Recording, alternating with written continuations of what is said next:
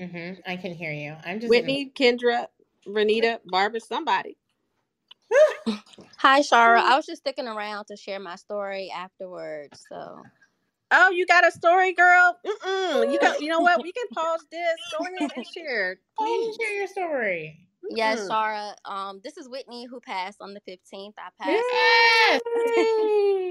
I passed my LCSW exam on the 15th, and I just would like to thank Shara, Courtney, and Jerron for this group. It has definitely been helpful.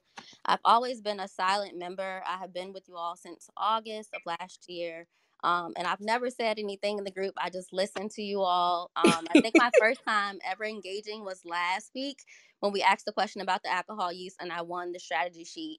Shara didn't know I was actually taking my test that Wednesday. And so that strategy sheet was a very helpful a part to help me go over before my test. So thank you so much for that, Shara.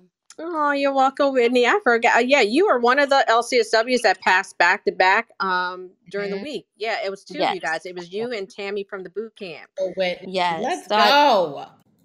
Thank you. Yeah, Whitney, you know what it's time?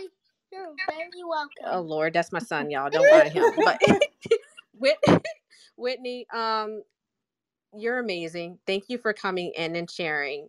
So, yes, thank you Whitney, all so much.